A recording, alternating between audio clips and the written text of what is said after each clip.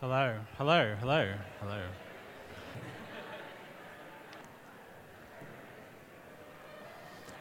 Hello, hello, everyone. I know about three of you, so um, I'm Dave. Isn't it wonderful to be a part of a church? When I arrived today, I saw two friends. One of them told me that he may well fall asleep during the sermon, and the second one told me that he'd get his brother to listen if it was any good, which both of which, great encouragements. My birthday was last week, New Year's Eve, and I'm now officially has to get out of bed in the morning and sort of go like this to make my sternum click back into place, years old. So I'm really feeling it at the moment. It's a sad time. Anyone know what today is? The 6th of January. Jess knows it's Epiphany today. If we were in a church which follows the church calendar, which we're not, really, we do Christmas and Easter, but not anything else, we would, well, apart from today's a special day, because when I preach, there's positives and negatives, and one of them is we follow the church calendar when I preach. Today is Epiphany. Anyone know what Epiphany celebrates? The arrival of the wise men to Jesus. Now, you may have seen nativity plays over the last month, 2 months even, where the wise men turned up on the night. The shepherds turn up, they bring the sheep. The wise men turn up, they bring their camels and their gifts. That's not really what the Bible story suggests. The Bible story suggests they turned up some time later, still during the reign of King Herod, so not too long later, but later. And so it's celebrated separately. But the main reason it's celebrated separately is because it's celebrated as the arrival of the good news about Jesus to the Gentiles. So God has this relationship, this unique relationship with the people of Israel, and it doesn't really get outside of them very much in the Old Testament, although we'll get to the ways in which it does later. This story, the arrival of the wise men to visit Jesus, is the announcement of the gospel, the good news about Jesus to the Gentiles. People we don't know, people who are far off, people we don't even know where they came from. They were from the east somewhere, don't know the country, don't know their names, don't know their jobs, apart from that they were magi, which could be translated wise men, or magicians, or wizards. They lived in a court of a king somewhere in the east, we don't know where, and they were some of the people who were first aware of the birth of Jesus. And they knew things, whether they consciously knew it or not, they testified about things about Jesus that only Joseph and Mary knew so far. Maybe Simeon and Anna as well, as we heard in the last couple of weeks. So this is an Epiphany sermon, a sermon about God revealing himself to us, to the Gentiles. And I'm going to go through 3 points, because I haven't preached for a while, but I remember that you need 3 points. I haven't preached for a while, so I haven't managed to get all the points to start with the same letter of the alphabet. So, because there's rust, but I'll get there. The 3 points. Yahweh is Lord. I'll get to who Yahweh is in a second. Jesus is Yahweh, number 2. And any logic fans in the crowd, do you know what my 3rd point will be already? Yahweh is Lord. Jesus is Yahweh. The logical 3rd point, Jesus is Lord. Right. Excellent. Well done. Right. Why am I talking about Yahweh? Yahweh is the God of the Old Testament, the God of Israel. That's a name he reveals to Moses, and it's really important when we talk about things like who God is, we know which God we're talking about. It's fine to say to people, oh, I believe in God. Well, the logical next question, which God do you believe in? Because they'll have one of a million different ideas of what you mean by that. And so it's important that we talk about it with his name, so we're naming the God that we're talking about. So I will read the passage. The passage is in Matthew chapter 2. It might appear on the screen. I was incredibly late with my communications with the office, so if it doesn't, it's entirely my fault. It's there. Oh, magic. Magic, or Ben, as we also call him. I will read this, and then we'll pray, and then I will either run away or preach. Matthew chapter 2. After Jesus was born in Bethlehem in Judea during the time of King Herod, Magi from the east came to Jerusalem and asked, "Where is the one who has been born King of the Jews? We saw his star when it rose and have come to worship him." When King Herod heard this, he was disturbed, and all Jerusalem with him. When he had called together all the people's chief priests and teachers of the law, he asked them where the Messiah was to be born.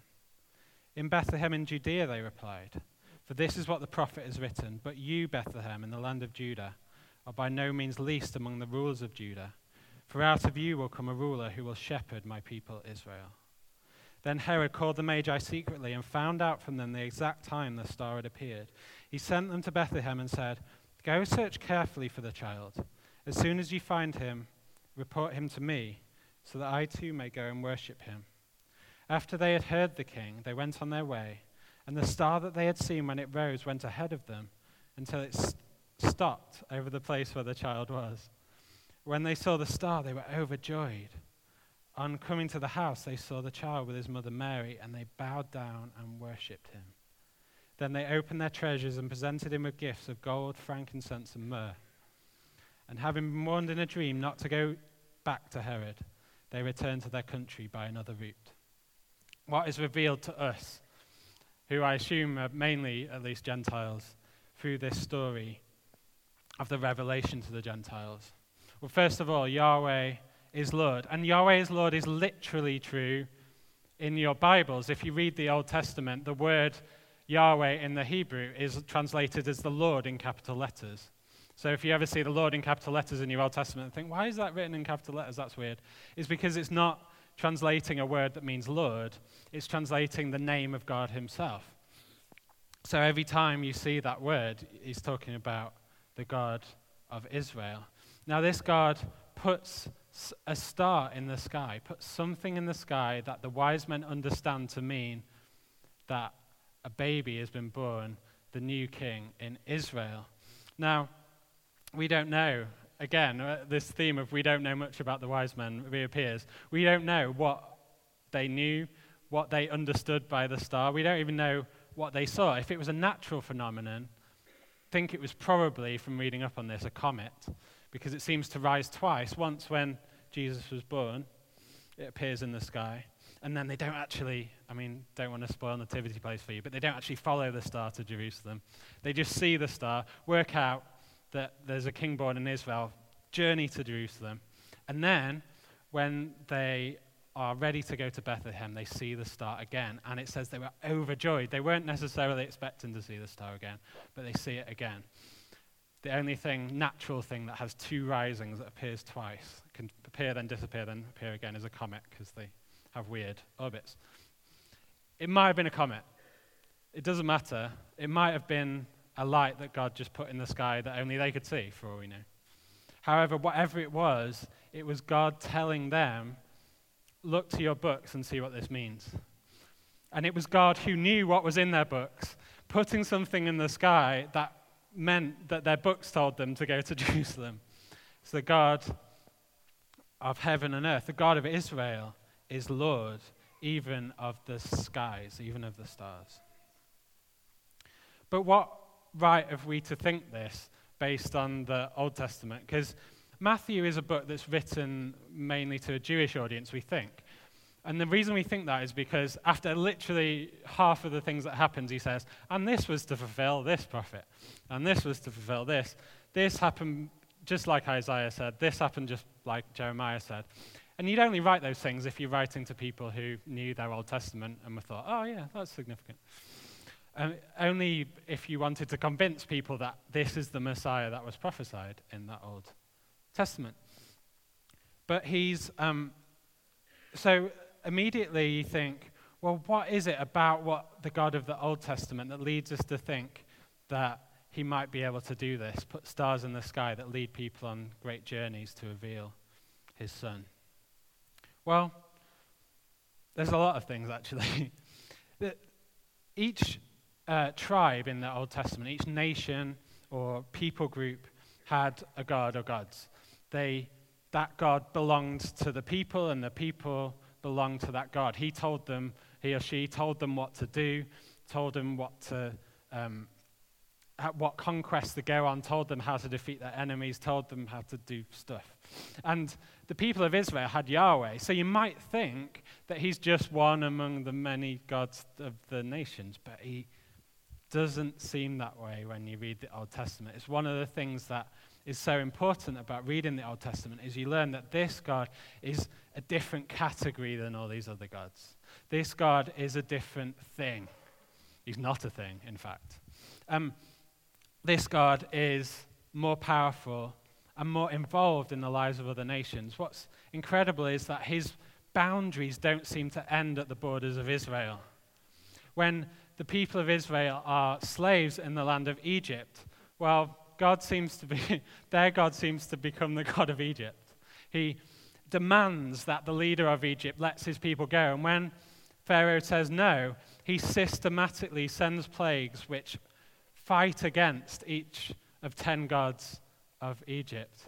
Oh, so you have a god of the Nile. Well, I'll turn the Nile to blood, and his priests won't be able to do anything about it. Oh, you've got the Ra, the sun god. Well, I'll make the sky black for 3 days, and Ra will be powerless to prevent it. Oh, you've got a god of agriculture. Well, I'll send locusts, and there's nothing he'll be able to do about it. The story of the Exodus, amongst a lot of other things, it's so key to understanding the Bible, but the story of the Exodus is the story of the God of the little slave group triumphing over the many gods arrayed against him, the gods of Egypt. Triumphing, putting them to shame. And when Paul later says that Jesus put the principalities and powers to shame in the cross, it's just a repeat of what Yahweh did to the gods of Egypt. Yahweh completely putting to shame these gods who are meant to be so powerful, the gods of the nations. And not only that, but he was using the nations, arranging them for his purposes. When Israel disobeyed God, and he gave them chance after chance, and they still disobeyed him, he sent them into exile in Babylon. And there's a huge debate almost in the prophets about, Lord, how can you do this? How can you use Babylon to discipline us? Babylon are the bad guys. And God says, I'm their God as well. I will judge them. My judgment isn't just related to you. I will judge the whole earth. And when their time comes, they will fall, just as you have fallen. When their time comes when I say it does. So this God is not just the God of a small tribe of desert wanderers or a small tribe of Canaanites. He's the God of heaven and earth who has chosen this small tribe, this nation, to be his. So we shouldn't be surprised when we get to the Magi and we see God going into his, it sounds wrong to say pot of tricks, doesn't it? But going into his storehouses of ideas and saying, right, I'm going to put a star in the sky. That's going to mean that these people read their books and journey to Jerusalem. I'm going to reveal to my son in a way that even they will be able to understand. These people who know probably nothing about the Old Testament, nothing about the Scriptures. And these wise men who, again, we don't know anything about, they journey in obedience, in interest, in longing to worship or longing to at least pay homage to this new king. And they arrive in Jerusalem and they find another Gentile, because King Herod is a Gentile. He's an Edomite who was put in charge of the area of Israel by the Roman Empire.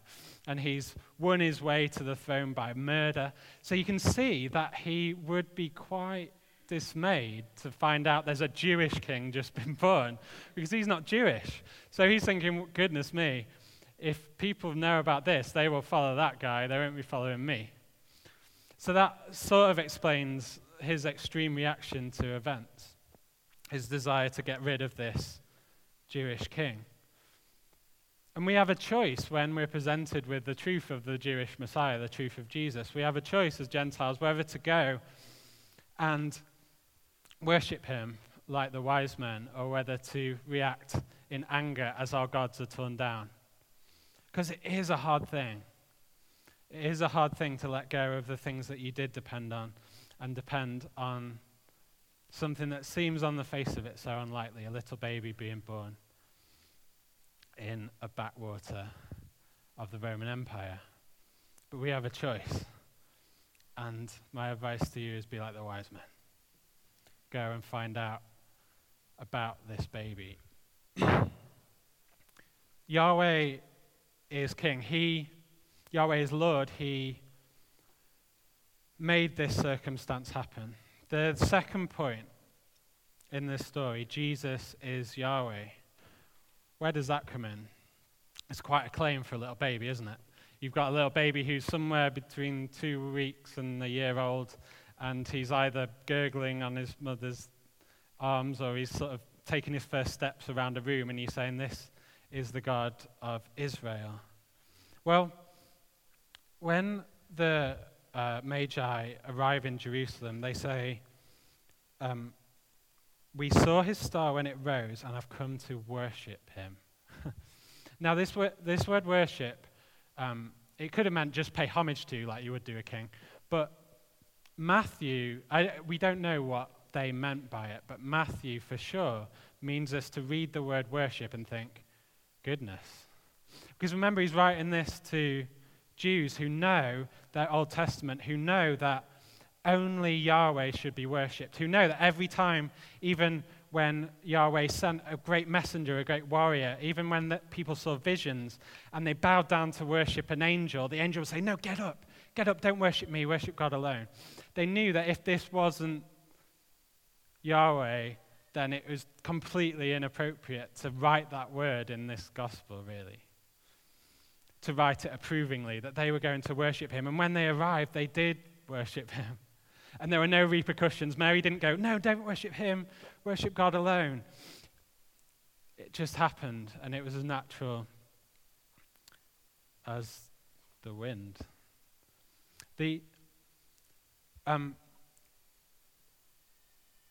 Jesus is this God, Yahweh, this God who did all these incredible acts in Egypt, is being born as a little baby in a manger.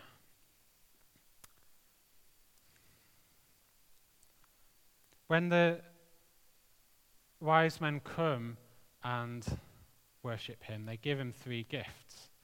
And that's what we're going to concentrate on for the rest of the time we have. Anyone know the hymn, "We Three Kings of Orient Are"? Anyone sung it this Christmas? Hands up if you've already sung it. Some of you see?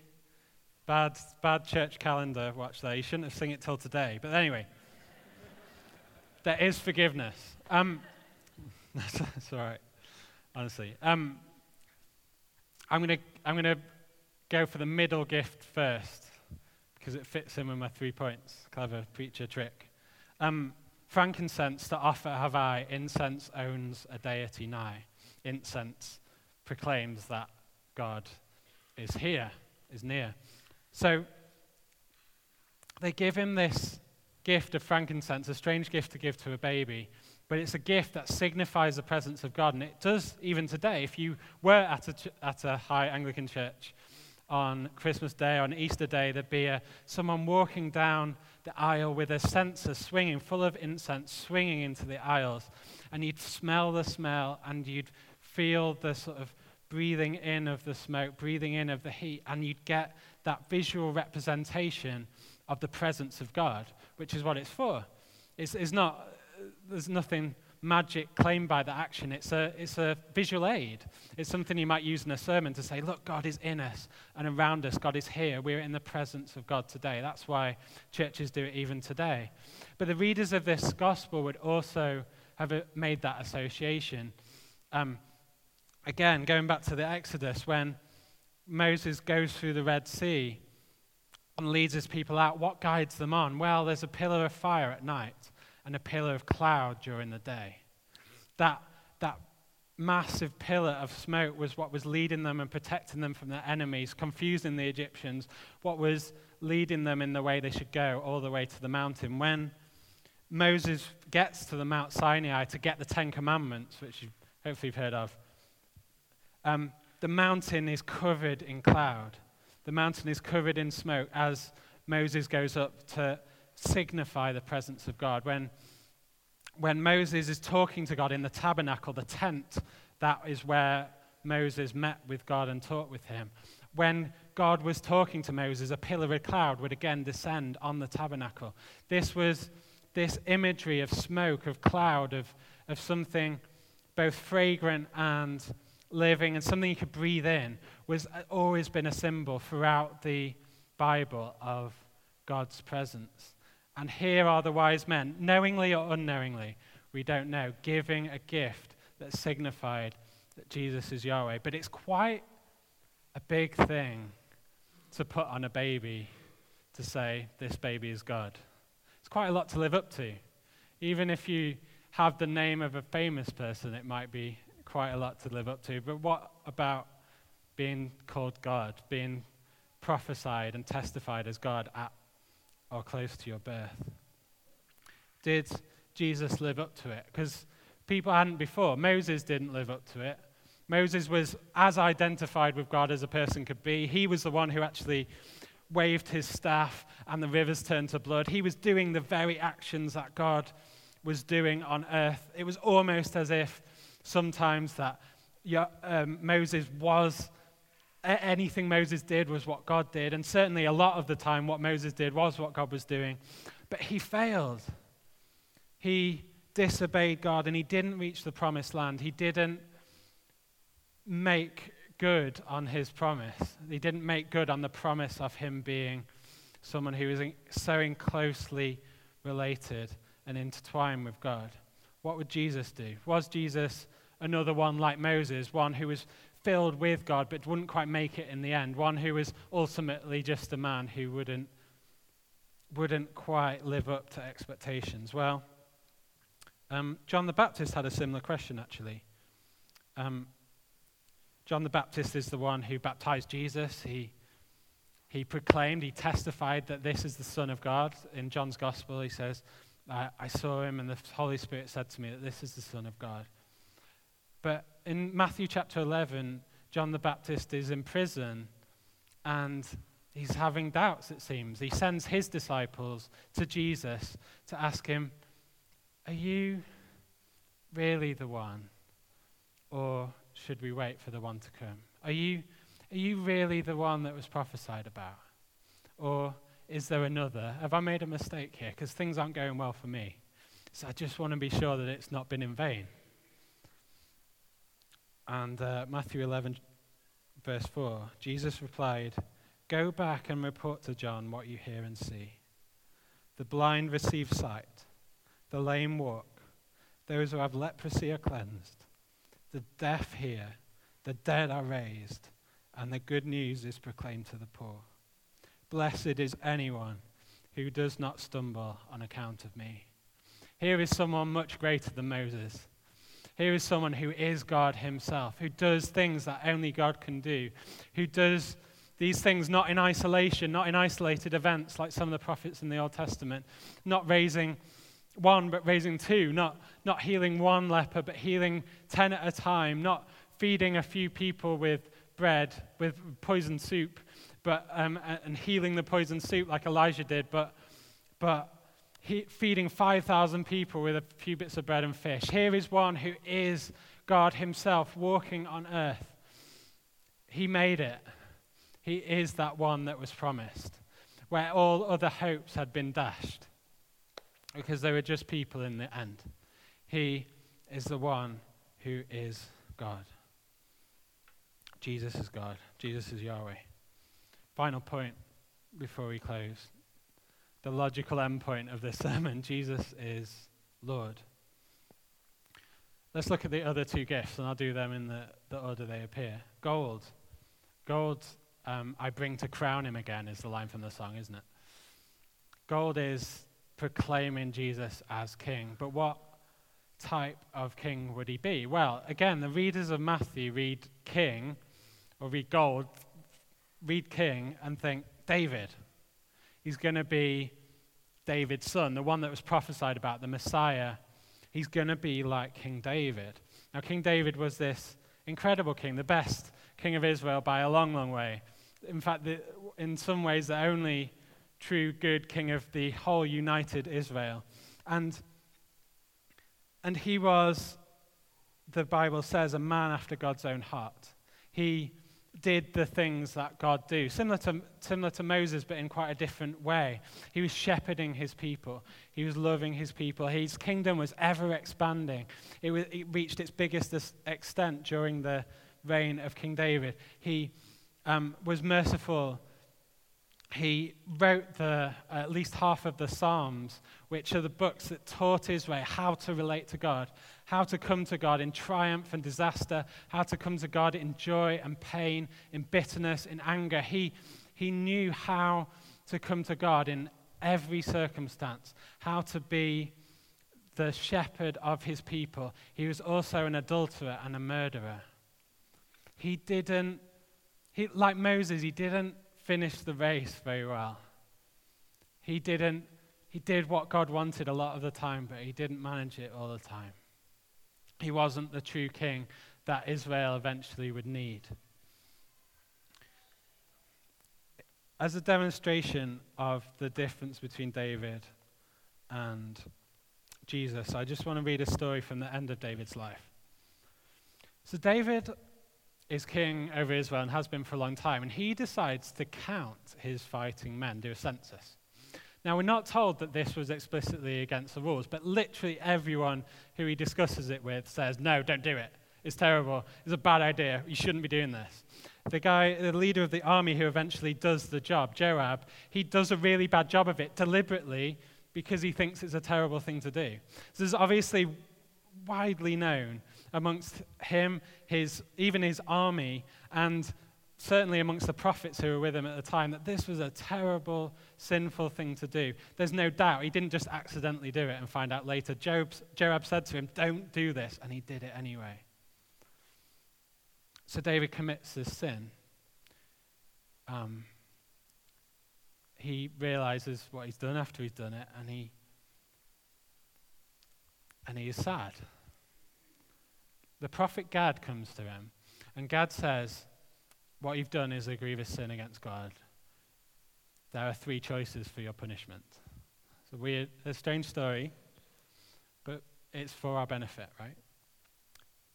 He says the three choices for your punishment. He says you can either endure 3 years of famine as a nation, you can run away from your enemies for 3 months, or you can have 3 days of plague sweep through the land. And David looks at this logically and he thinks, well, I don't want to fall into the hands of my enemies, but because I don't trust that they'll be merciful. But if I fall into the hands of God, I know he'll have mercy. So he opts for the 3 days of plague. And this plague ravages the land. 70,000 people die. And the symbol of this plague is an angel with a sword above Jerusalem. David sees the angel with a sword above Jerusalem after all these people have died. And it says this, David looked up and saw the angel of the Lord standing between heaven and earth with drawn sword in his hand, extended over Jerusalem. Then David and the elders, clothed in sackcloth, fell face down. And David said to God, was it not I who ordered the fighting men to be counted? I, the shepherd, have sinned and done wrong. These are but sheep. What have they done? Lord my God, let your hand fall on me and my family, but do not let this plague remain on your people. In the end, he does the right thing. But initially, his initial response to him sinning, he's a shepherd king. He's meant to be the one guiding and keeping his people. He's meant to be the one, as in Jesus' story, who searches out the lost and brings them all together. That was his job prior to being king. He was a shepherd, and in this moment, the shepherd sins and he sacrifices the sheep for his own sin. a massive abdication of responsibility. And only in the end, when he sees what he's done, does he say, no, let it fall on me. Well, Jesus is the opposite. He too is a shepherd king who's sent to serve and redeem his people. He's sent to save the ones who are lost. He is the shepherd who sees the sin of the sheep and sacrifices himself for their sin. David sacrifices the sheep for his sin, lays down innocent life because he'd done a thing that he knew to be wrong. Jesus sees the things that we have done that we know to be wrong, and he takes them upon himself, and he dies for them. He dies in our place. That's the kind of king Jesus is, and that's what the third gift signifies, the myrrh. Myrrh is an embalming spice. It's for a dead body. Another strange gift to give to a baby, but a prophetic gift that the wise men give that says this will be the sacrifice for the sins of the world. Not just, as has been prophesied, the Jewish nation, but the sins of the whole world, even us who are far off, even us who come from the east, who are unknowns, who we don't know the name, how many of them are, who've had to travel miles to get here. This is the Lamb of God who takes away the sins of the world, as John the Baptist said. This is the one who is to come. This is a sacrifice for our sins. This is the type of king he is. The king who lays down his life for his sheep. And so Christians early on adopted the phrase Jesus is Lord. Paul talks about it. Adopts the phrase Jesus is Lord as like a statement of what they're about. Jesus is Lord is what the Christians are about. And that is quite a statement in an empire where Caesar is Lord. Where Caesar decides whether you live, Caesar decides whether you die, Caesar decides whether you're right or whether you're wrong. Caesar decides everything. Well, this little sect of this little religion in this little corner of the empire say, no, Jesus is Lord. And what he says we will do. And you can take our lives. You can burn our bodies. You can destroy our homes. You can take our money. And still, Jesus is Lord. And we're going through times at the moment of quite uncertainty in this nation and across our part of the world. Some of you have voted for Brexit and think it's an excellent idea. Some of you have voted against Brexit and think it's a terrible idea. That's not the point. The point is that Jesus is Lord, whatever happens to us. And that doesn't mean you have to give up your convictions about whether this is a good path or a bad path. It doesn't mean you have to fall into line with the majority opinion. It does mean that Jesus is Lord, that he is overseeing everything that happens in world politics, and that his church will prevail no matter what happens. Just as in Israel, when it was a time of glory in the reign of King David, God was with them and protecting them. And when they were in exile in Babylon and things seemed so bad, God was with them and protecting them. God was making Daniel be a governor so that he could protect his people. God was talking directly in the ear of a foreign king, King Nebuchadnezzar, to make him see the glory of the God of Israel. And God raised up Babylon, and then they fell. God raised up Persia and the Medes, and then they fell. God raised up the Greek Empire, and then it fell. God raised up the Roman Empire and brought it down. God is doing what he is doing for our good, whatever it is. And whether this is a time for Britain to rise and be a world-leading superpower again, that's all well and good. Jesus is Lord. If this is a time for Britain to fall and become quite a small, insignificant nation on a world stage, then that is good, because Jesus is Lord and his church will prevail. Let's stand.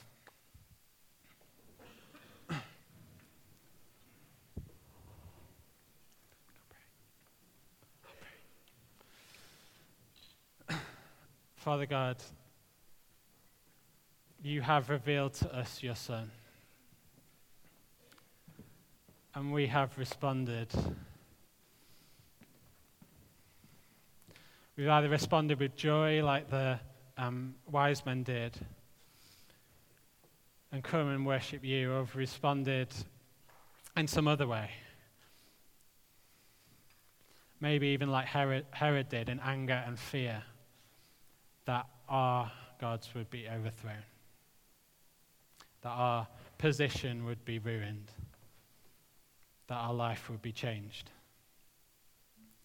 Lord God, I pray that you would work in us all to worship you. You would work in us all to become like the wise man who sought out your Son, Jesus Christ, who gave gifts to him, gifts that he had created in the first place. Of your own do we give you. But gifts of what they had to you out of worship. May we be those people who give gifts of what we have been given by you to you in worship to you. May we lay our lives at your feet, and may you do with them what we will. May we trust you about our lives, about our situations, about our struggles, and may we trust you about the situation and lives we find ourselves in on a world and political stage. May we trust you ultimately that you are Lord, that you are God, and that just as you as God had the power to lay down your life for the sins of the world and the power to lift it back up again, to take it back up again and rise from the dead, you also have power to keep us safe, to enable us to fulfill your will in this country and this world, no matter what the situation is. And we pray as this year goes forward that you would be glorified in us as we do what you tell us to do. May we be like the servants at the wedding in Cana when Mary says, just do whatever he tells you. May we just do whatever you tell us in the year ahead. Amen.